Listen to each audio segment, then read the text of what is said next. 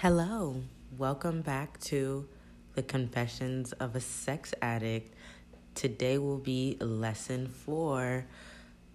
No one can make you feel shame but you.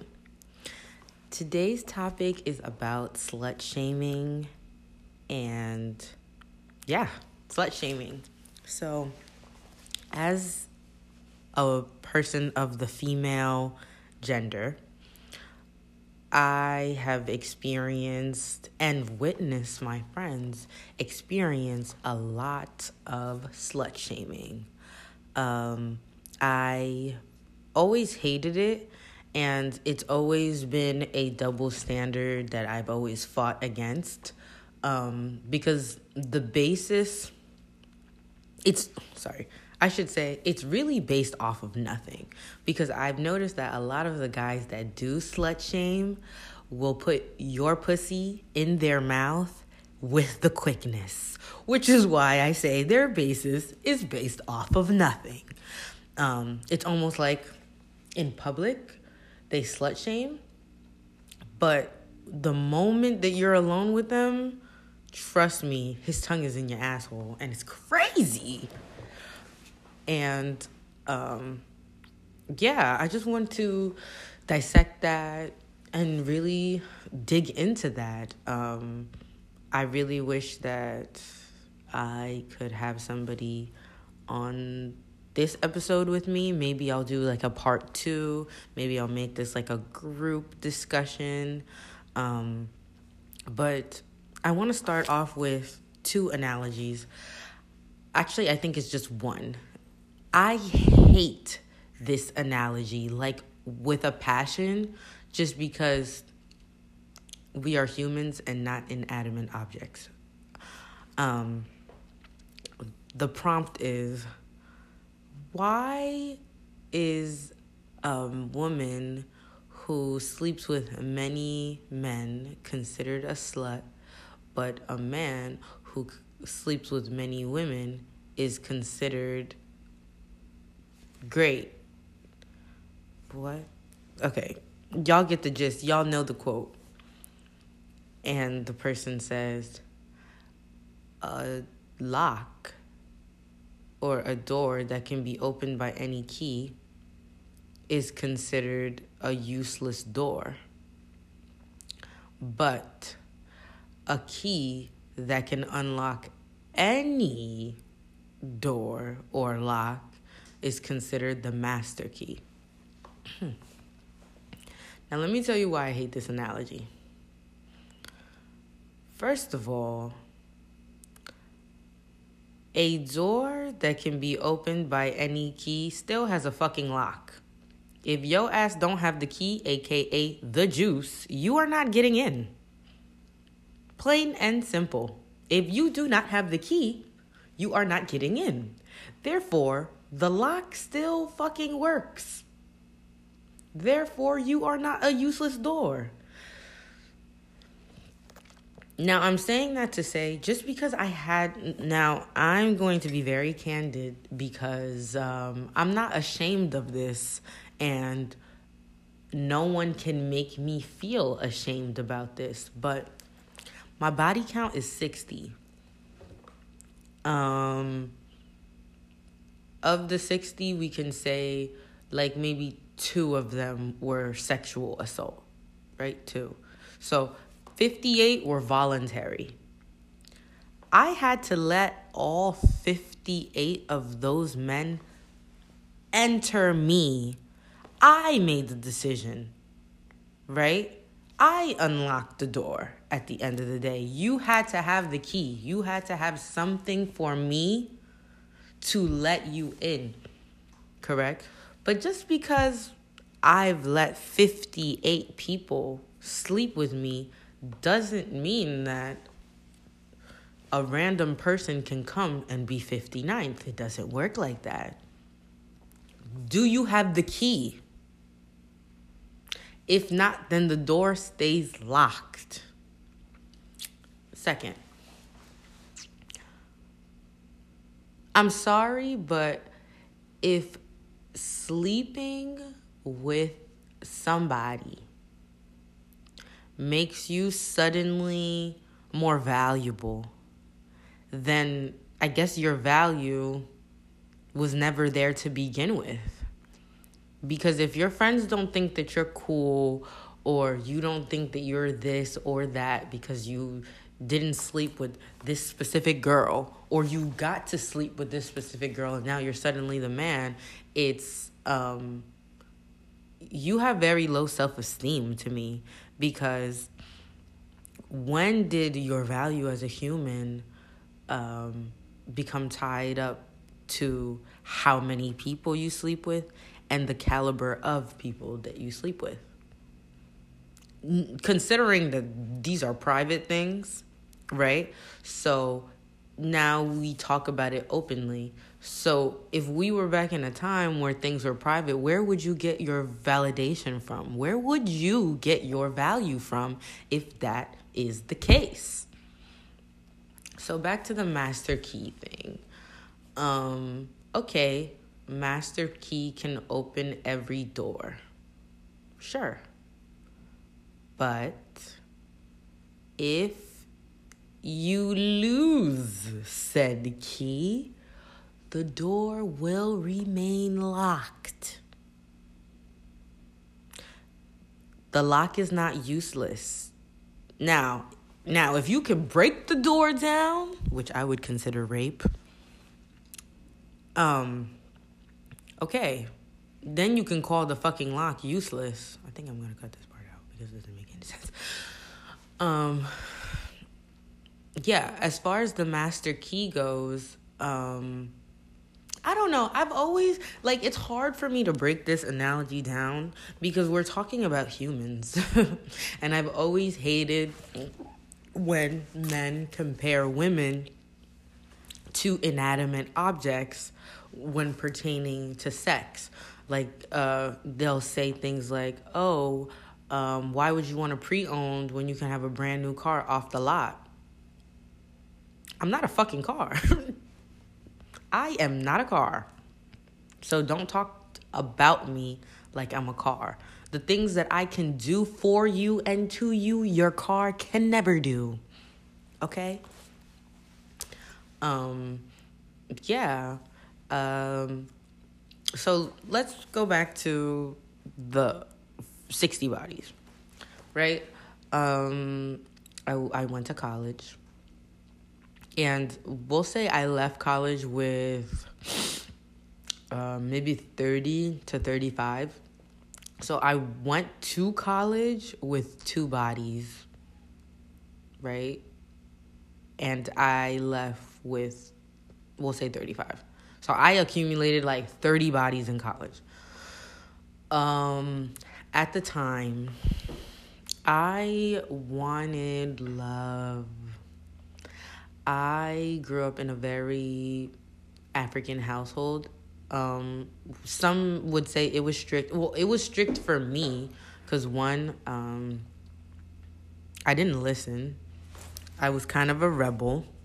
And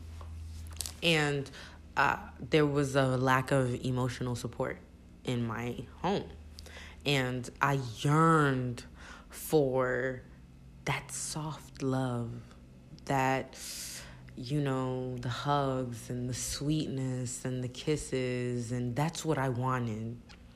And I settled for sex. I know this now, but at the time when I was 18, I didn't know what the hell I was doing. I wanted to fuck. I would literally see a guy that I liked, and I didn't really care to get to know him that well. I wanted to see what you fuck like. I want to see what that stroke like. Give it to me now. And I would get it, and I would regret it. And most people would think after 1, 2, 3, you would start just closing your legs and just being a little more cautious of the guys that you fuck. But I was very adamant about, if it didn't work out with this one, get another one. If it didn't work out with that one, get another one. If it didn't work out with that one, get 2. I heard Monique say that. If that nigga don't work, get another one. If that nigga don't work, get another one. If that nigga don't work, get two niggas. Period. And that's the type of time I was on. I'm cynical. I am a Virgo. I will sit and, like, if you do one thing that's out of the ordinary to me, I'm going to sit and ponder on it and come up with, like, the worst scenarios and overthink, and 9 times out of 10, I be right. Because my biggest fear is 1, rejection, and 2, being played with, and 3, wasting my time. So, yeah, that really accumulates a lot of the bodies that I had in college. I was just fucking. 1, I was fucking for fun, but 2, I guess I thought that if I slept with a guy, I don't know if I thought that I was going to be able to keep him more or keep him more interested. I don't really think that was necessarily the case, because I think that I racked up so many bodies because I'm just always willing to move on very quickly. I want to fuck quickly and I want to move on quickly. Like, there were certain guys that I fucked and I would talk to and it was going okay, and he did some weird shit and I just moved on because I was just like, we're not going to be together forever anyway, so why waste time just playing with each other's feelings? And that was my problem. Ended up, ragging up a lot of bodies with that method. If I could do it again, I probably wouldn't have done exactly the same thing, because if you ask me about my little black book and you ask me to even tell you their names, I can't. They were too fucking forgettable. Too forgettable. Like, there was literally, like, the people whose names I remember off top, if I have to think about it right now, we'll say maybe like 20 people. Like, out of the 60, I remember like a third. And like I said, they were forgettable. There was nothing to remember. And then, the relationship didn't thrive. Things got weird, or they try to play me. And after you try to play me, you never fucking existed as far as I'm concerned. So, yeah. The other big part of the bodies that I caught were, I was selling pussy in 2018. I had moved out of my parents' house and I was going through a lot that year. In December of 2017, I had gotten arrested. The charge was driving with CDS, and they moved that up to possession. I moved out of my parents' house, and at the time they didn't know about my case, but I tried to move out before they found out because they were going to kick me out. They were very big on no weed. They didn't like it. They didn't like the fact that I smoked, and me getting arrested was just like that cherry on the top of the sundae of why the fuck are you doing it? I had that, and then I moved Super Bowl weekend, so that was February. Literally, like, not even 2 weeks later, I got into a car accident with my ex. So he had bought a car. It was a bummy little car too. Like, he had like a '03 Nissan, and then he went and bought a '04 Mazda. I was like, wow, what a upgrade. I'm sorry. I'm such a fucking bitch. And I remember I had gotten no sleep the night before, and I had told him, hey, after we ran around and did his registration, he was like, hey, let's go to the mall. And I was like, I really just want to go to my parents' house and take a nap. And he was like, look, we'll just drive to my house, and then I'll drive for the rest of the day. So I was like, okay, let's take the turnpike, which is like a toll road expressway. And he was like, no, because I don't have any money. So we had to take the long way. Mind you, I'm from Jersey. So we're going from Trenton to New Brunswick. Local traffic. Route 1 type shit. 10 minutes away from his house. I fell asleep. And my foot was on the gas and I ran through his car. We were in the left lane. We skidded across the whole highway. His car, and there was also a fountain right next to the highway. And the way his car was tipping, had the wind just pushed it a little bit, he would have been in that water. But thankfully, he fell right back down very hard. He ended up cracking the axle, front and back, and the car was totaled. It was my fault, and I was just in a financial mess. Where do I start? When I moved, I went to Brick City, Newark. The thing about Newark is that shit made me an adult. That shit made me a hustler. That shit made me tough. That shit made me everything I needed to fucking be to survive. One thing about Newark, bitch, they don't hire nobody in Newark. I had a car I had everything I needed to work. I'm talking about, and I wasn't even being selective. I applied at McDonald's, Taco Bell, Panera, the post office, autos, like any industry, anything that I qualified for, that was it. The original plan, because I was a dancer back in college, I was going to work at my old club in East Rutherford. Shout out to... I tried to get hired there again, and there were just too many girls. Like, even the girls that I used to dance with were still there, and they were just like, it's too many girls and not enough customers. Like, we can't take you right now.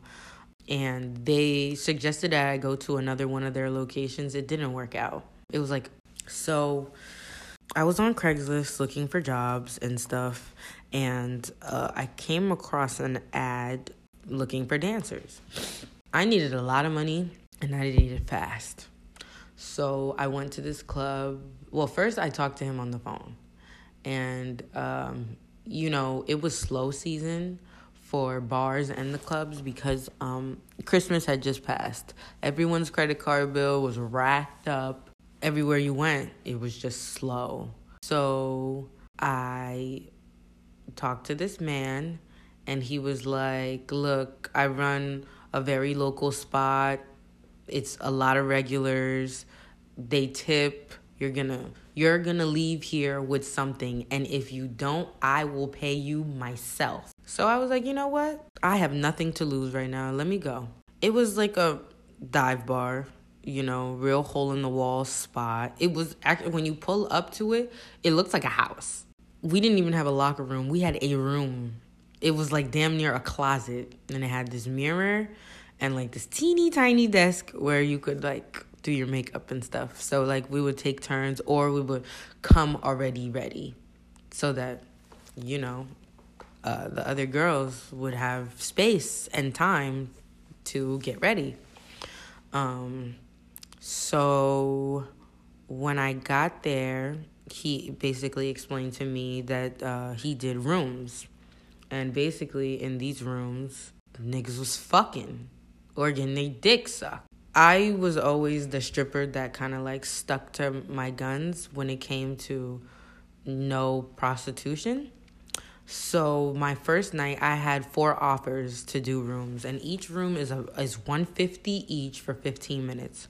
So the way that it works is, for the first room, he'll take $50 from you.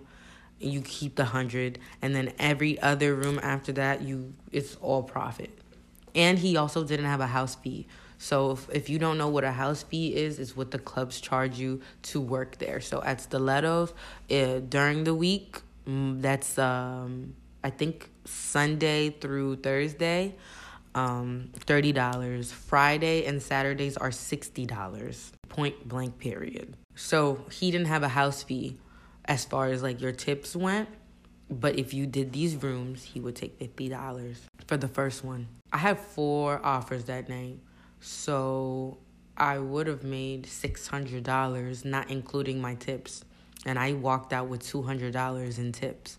So I would have altogether walked out with $800 that night. But I had to stick to my morals, because I remember my mom saying, because when I left the house, at that point my parents already knew I was dancing.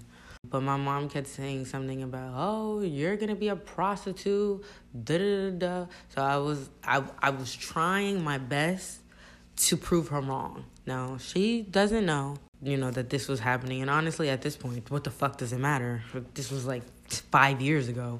I was making good money. I didn't need to do the rooms. I felt like at that point I was just being greedy. So I started working at this club, this dive bar, and I was averaging, $200-300 a night. I was making $100 with lap dances, getting $200 in tips every night. So we talking, because it was only open Monday through Friday. So we're talking $1,000 a week, easy. And, I was able to, maneuver and, pay my rent, maintain myself, and all that good jazz. So he cut my lap dances, the manager. Because the other girls was doing rooms, I got to keep my lap dances, which were $20 a pop. And he told me, the other girls are complaining, saying that it's not fair, so I have to cut your lap dances. So I went from making $20 per lap dance to now $10. That hurt me so bad. I went from bringing home an extra $150 home to $50, because I would average about like five to seven lap dances a night. A lot of people would do doubles, so I was getting like $40 a pop per person. When he cut the lap dances, I was like, okay, like it's no big deal. I'ma just like keep on working with my tips, and hopefully things will pick up, because slow season was no longer around. Things did not get better. My case started closing. I had 2 cases. Because I hit my ex-boyfriend's car, I had to go to court for that. And I had this possession charge. And we're talking about traffic court. So there was a possibility that I could get my license taken away. But also, if they found me guilty and put me on probation and or gave me jail time, I would have gotten deported because I had a green card. So this was a very stressful time for me, we can say. And then every other second, there was something wrong with my car. I had a 03 Honda at the time. So you can imagine hoopty maintenance. One time, fucking Newark, I hit a pothole so fucking big, my rim cracked in half. $250 right there. Thankfully, the mechanic fucked me, so I was able to give him half. And I told him, I was like, I'm going to work tonight, because I paid him in singles, so he already knew what the fuck was up. I was like, I gotta go to work tonight, but I'll be able to give it back to you tonight. I wasn't able to give it back to him that night. I think I gave him another $50, and then at the end of that week, I was able to pay him. I think I paid him extra, like on a tip, because he let me slide and gave me my car back. But that's just an example of like the everyday bullshit that I was going through. And then at the time, I lived with my roommate and her son. So it's just like, kids are expensive. I wasn't going to leave her out in the dust. Like, of course, I was helping out. We lived in a household. I wasn't going to let anyone go without.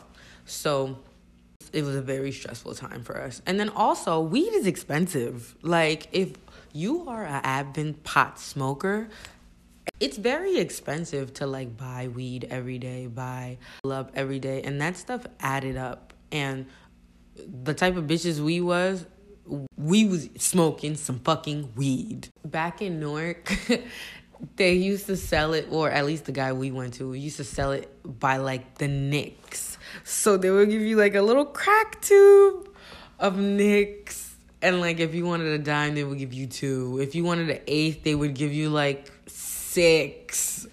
So it was very funny. It was a very funny time in Newark. But all that to lead up to, I went in that one day and was like, I'm ready to do rooms. I was like, I need money fast and I need it now. Because after they found out about my case, my parents wanted to get me a lawyer and the retainer was $2,500. I did not have anything close to that. And the music is blaring, it's fucking loud, and I'm trying to have this conversation with my parents about, so I don't even know how I pulled that off. My mom ended up putting the $2,500 on her credit card, and I had to basically do a payment plan.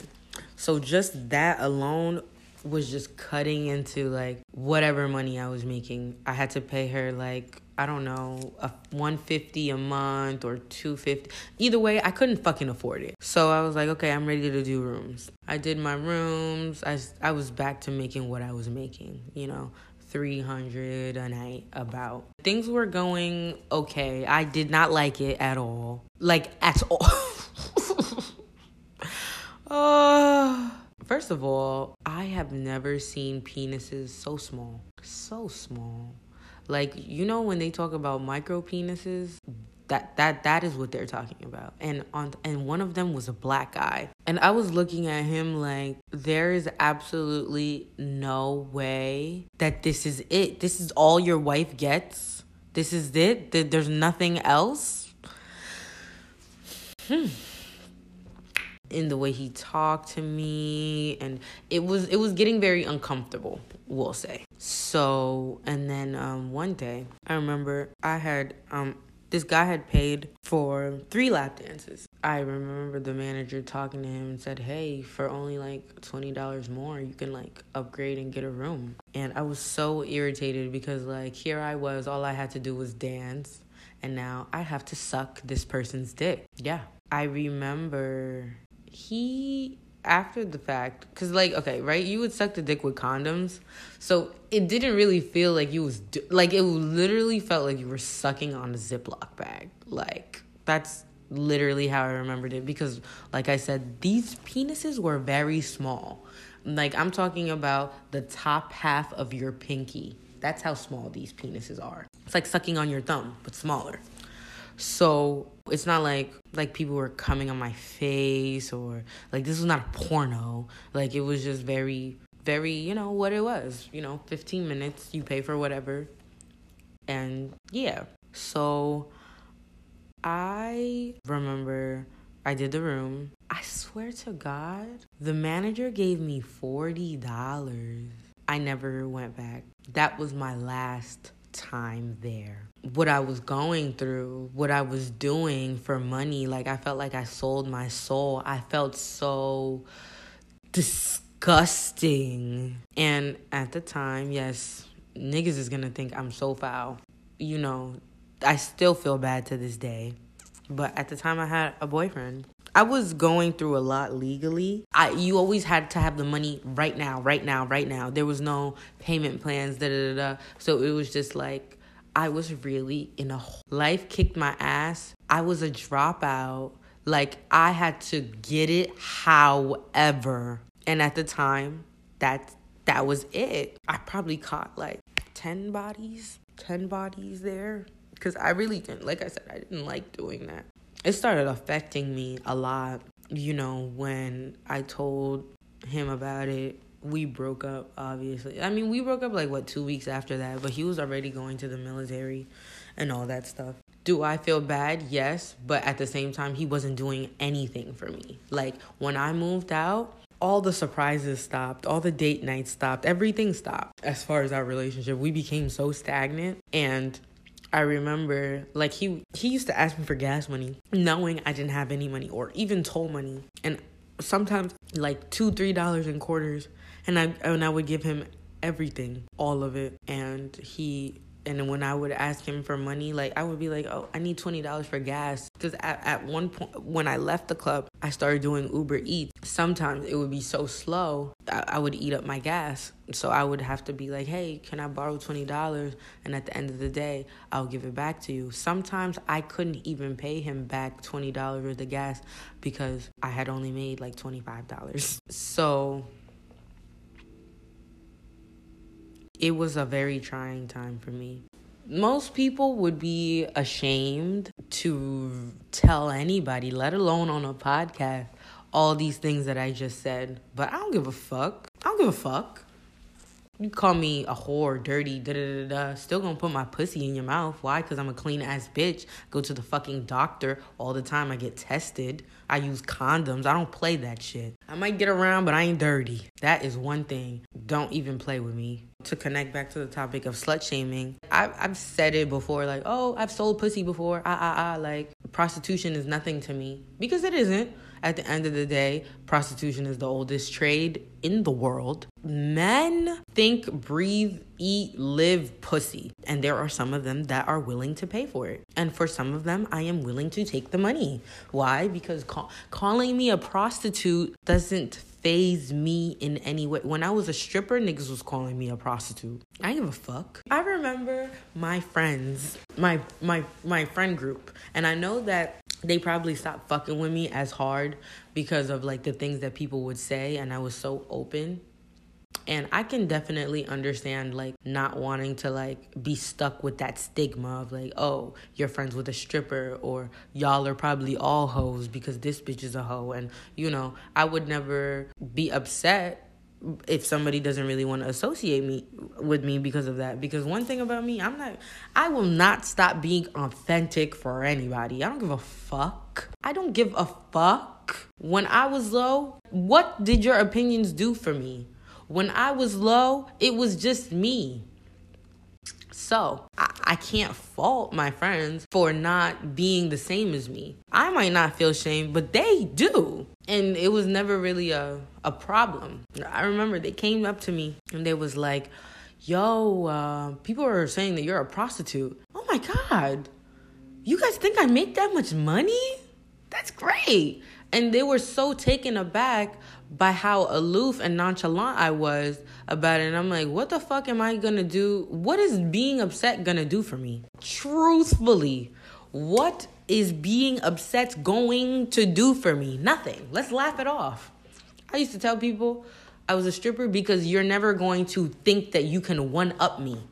You're never going to expose me. And when I started taking that power away from people, that power of thinking that they can say things to me that hurt my feelings, they stopped playing with me. Because you know I don't give a fuck. And you know I'm going to keep living my life. I'm going to keep on seeing the beautiful things that the world has for me to see. And you're still going to be miserable. That's why I don't feel no shame. And that's why you shouldn't either. Let me tell you something about shame. It's okay to feel ashamed when you go against your morals. Like, I did not feel good in that whorehouse. I did not feel good about that. After that situation, I can say that I was okay with sex being transactional. And some people would think that that's not necessarily a good thing. But, bitch, we fucking for free at the end of the day. And that shit ain't getting me nowhere. If a nigga want to pay for it, then alright, let's get it. That's just what it is at the end of the day for me. It's not something that I advertise like, hey, I'm selling pussy $50 like for 5 minutes or whatever. Like, you know, it's just like, you know, I've done the sugar daddy thing. Love that. I had the time of my fucking life. Ooh, let me tell you about my sugar daddy. This guy was so smart. He is the reason I have Indian hair in my head. I remember I was like, oh yeah, I want to get my hair done. And he's like, okay, how much is it? And I was like, $500. That nigga Venmo'd it to me in 5 minutes. And mind you, I told him that I was getting it done. The hair was only $300. Pocketed too. I really, really love that. And anything I wanted, I could ask for. I was like, I want Chick-fil-A. He's sending the money. At the time, my brother knew that I had something going on. I think I said I had like a rich boyfriend or something. And I was like, look, watch this. What do you want? And I think he wanted like, I don't know, Fridays or something. And I was like, hey, like, I want to go to Fridays. Can you send me some money? Boom. The money was there. And he was like, damn. Like, I could get used to this.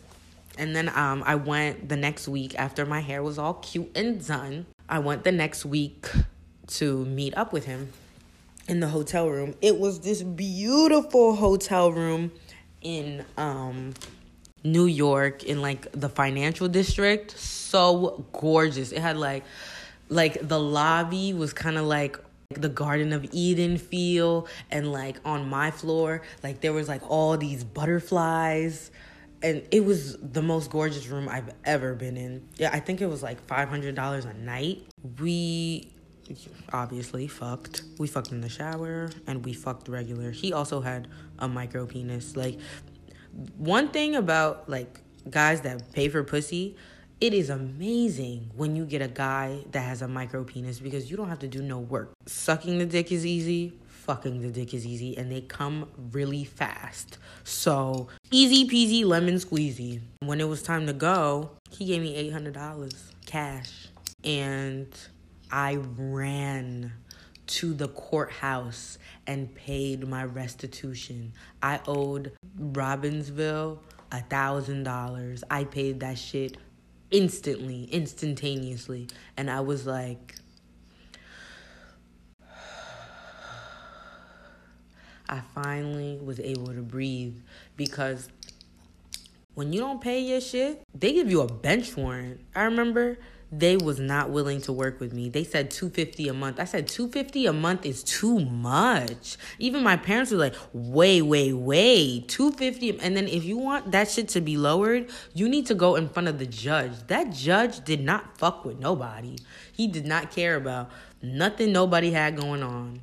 He's like, if you ain't got no job, then you need to come back next week and show me all the job applications you applied for. That's the type of judge we talking about. So he wasn't going to give me no leeway. So I bled for that first payment. I bled, sweated, cried to make that $250. And that shit was late too. But after that, I was like, nah, I need to figure out a way to get rid of this payment. So, the sugar daddy came in very, very handy. I've done a lot of things that I personally wouldn't want to tell my parents about, just because I know how they feel about it. But do I regret a lot? Some things. Am I ashamed? No. Am I going to say, oh, it made me who I am today or whatever? I'm not going to say that corny shit. We live in a capitalist country. It would be very easy for me to point the finger and be like, oh, you're dirty, you're this, you're that, because there's so much help and aid, and, you get rental assistance, food stamps, at the snap of your finger. Insurance, what is insurance? Free healthcare. Not only that, pharmaceutical drugs are dirt fucking cheap. The problems that I had here, had I lived in my home country, I wouldn't have even fathomed thinking of doing half of the shit that I actually did. But we live in America where get it any way, shape, or form, because there is absolutely nobody here to fucking help you. Nobody. And I pray every day, and I thank God every day that I did not get sick during the year of 2018, because had I needed to go to the hospital for anything, even though I was on my parents' insurance, they still send a bill and I wouldn't have been able to pay that shit. So I've done a lot of things from 18 to 24. I'm 25 now. I don't have a lot of regrets. Now that I'm wise, I know that I was young and dumb, 1. 2, I wanted to be an adult so bad, and life fucking flicked me on the nose every fucking day. It's like, you think you grown? Flick. That's what it was every single day. And the only thing that I really wish that I'd taken heed to, I feel like any kid in my situation, considering my parents are able to do the bare minimum. When I got to high school, they didn't even pay for my clothes anymore. My parents had always had financial problems. And that is just middle class in America, barely making ends meet. There was just a lot of things that I didn't know because my parents didn't want me to know, but I feel like I should have known. Because had I actually known, I would have maybe not been so arrogant when I did decide to move out. But I don't regret ever moving out because I remember my mom used to beg me every day to come home. And every day I would tell her no. Because as much as life was flicking me on my nose and I was sucking dick for money and I had problems with my car and I didn't know where my next meal was, bitch, I was happy. Happy, joyous, joyful, snug as a rug in a bug, okay? I was happy. And my parents could not wrap their head around the fact that I had so many problems and they could fix all of them, and I refused. I didn't want to. I did not want to go home. I stuck that year out until the lease was up, and then my roommate / best friend moved to Georgia. And because my dumb ass ex decided to go to the military and not tell me the lease that we signed, I had to break it because I couldn't afford to live there by myself, which was very sad. I really did not like that. Slut shaming. Hey, slut shaming is lame as fuck. And if you as a girl slut shame, bitch, stop projecting. Okay? If you are, I'm not going to say prude because I feel like prude has like a negative connotation to it. But if you're conservative and you're not open, mind your business. Because there's nothing that I got going on that has anything to do with you and vice versa. You're conservative, okay, have conservative friends and talk about conservative things with them. And then I have my free-spirited friends where we talk about all types of shit. One thing about me, I'm open about my lifestyle and how I think, but I'm not forcing it on anybody. Which is why I say, if you don't want to like be in my close friends, I'm not gonna force you. Right? Because there's just certain things that I talk about that could make people uncomfortable.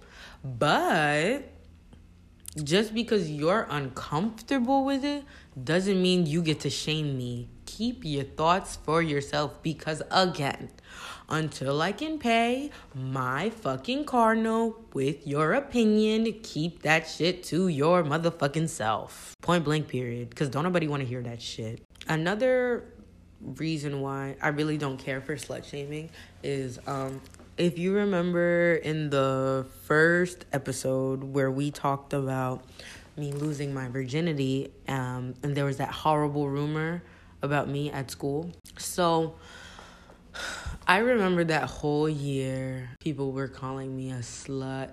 I remember there was this one bitch who came up to my face and called me a grimy whore. Mind you, I've never had a conversation with her a day in my life. Mind you, she's also half my size. I don't know you, and you don't know me. One thing I feel like was a saving grace for a lot of people when I was growing up and in school was she had a lot of people's saving grace while I was in school was that if I got into a fight, my parents were not going to come and defend me.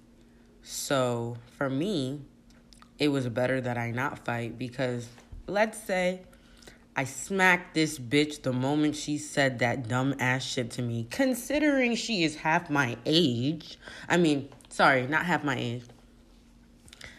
Let's say I smacked that dumbass bitch the moment she said that dumbass shit to me.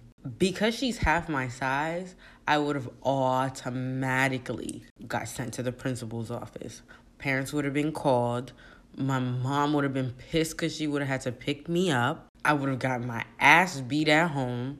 Then I would have to wait for my dad to come home and beat my ass. And then I would have been suspended where I'd probably be getting my ass beat during the time that I'm at home. So I really feel like had my parents had my back more, bitches would have been getting whacked.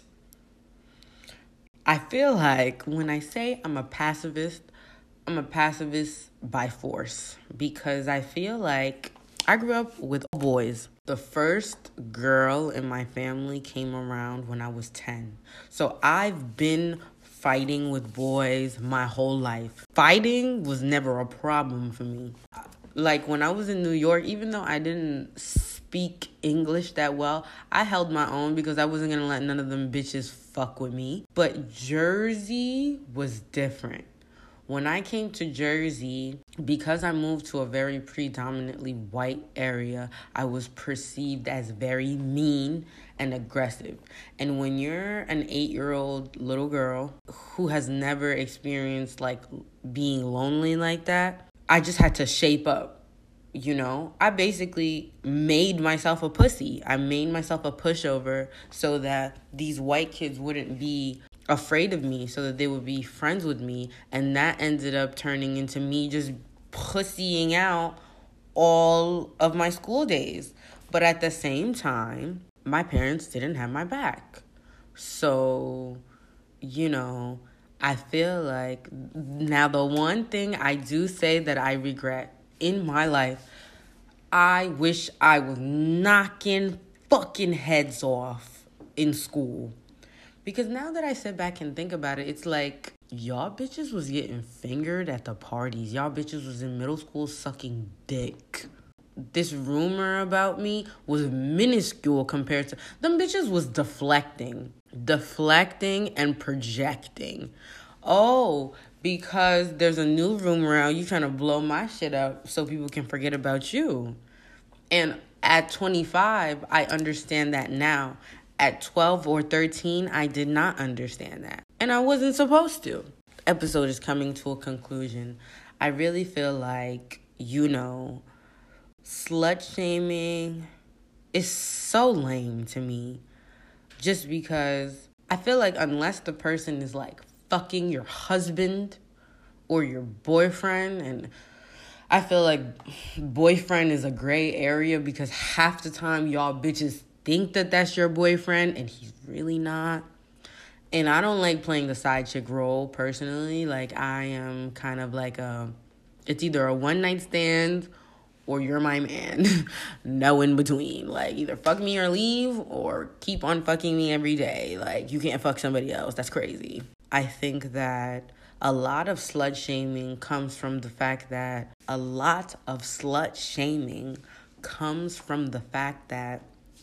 real sexual education is still very limited. A big part of why I had to create this podcast, and I say I had to, is because sometimes, you know, I'm talking to these girls that are like 19, 20, and they're telling me about their situations with these guys, and they're so lost. They don't know what to do. They can't talk to their parents, and it's like, nah, I gotta give y'all game. This is crazy. And I gotta give y'all game because I don't want y'all to be like me, 60 bodies and nothing to show for it. Yeah, I've had niggas in love with me. That don't mean shit. I've had somebody propose to me. Don't mean shit. Like, the real big takeaway from this podcast that I would like, first of all, men or women, because a lot of fucking men listen to this shit. Like, 70% of my listeners are men. So I know that you hear me when I say this, that I want you to walk away with, one, being a little more sexually educated as far as being a woman goes. Because I can only speak as a woman. When I find a man, I will represent for y'all, men. But I can only speak for women. Two, knowing how to navigate men or your partners in general, love, relationship, and just knowing that when something don't feel right, it ain't right. I just want to conclude this episode by saying, no one can make you feel shame but you. And as someone who's carried her shame for a long time, and I've literally let it go within the last few years. I think it was my first breakup. As I was going through that, I feel like I was carrying so much on myself. And that breakup kind of made me busted me open in a way. I can't really explain it, but like heartbreak has a way of like shaking up the norm. So it made me really sit and analyze and confront all of the things that I was ashamed about. And I'm not even on the other side of that heartbreak yet, not gonna lie. Heartbreak has a way of shaking up the norm and making you face the things that you've kind of been hiding or ashamed of. And I feel like as I started working on myself and really getting to know myself and things like that, there was just certain things that I just didn't care to be ashamed about anymore. How sexual I am, how much I think about sex, how much I love sex, how I love one night stands, how I'm unable to be vulnerable. Just a bunch of factors that have just kind of led me to being this way. And I'm not going to be this way forever because I'm a human, I'm a person, and I am forever evolving. And this is just a stage in my life. And I just want to talk to 13-year-old Faye and say, hey, fuck them bitches at your school, okay? They are miserable. You are still going to see all of the beautiful things that this world has. And them bitches is still gonna be miserable. Them bitches is still gonna be talking about you. And there's nothing you could do about it. Just give them more to talk about. And that, I feel like that has always been my philosophy. Like, even when I was a dancer and I used to tell people that I was dancing, it was just like, I took that power away from people to be able to really, because it's like when I'm already saying it, I feel like one, people care less to kind of talk to you about it because they genuinely know that you do not give a fuck, like at all. And I feel like when I started maneuvering that way, I was so much happier. This is me. I can't be anything but me.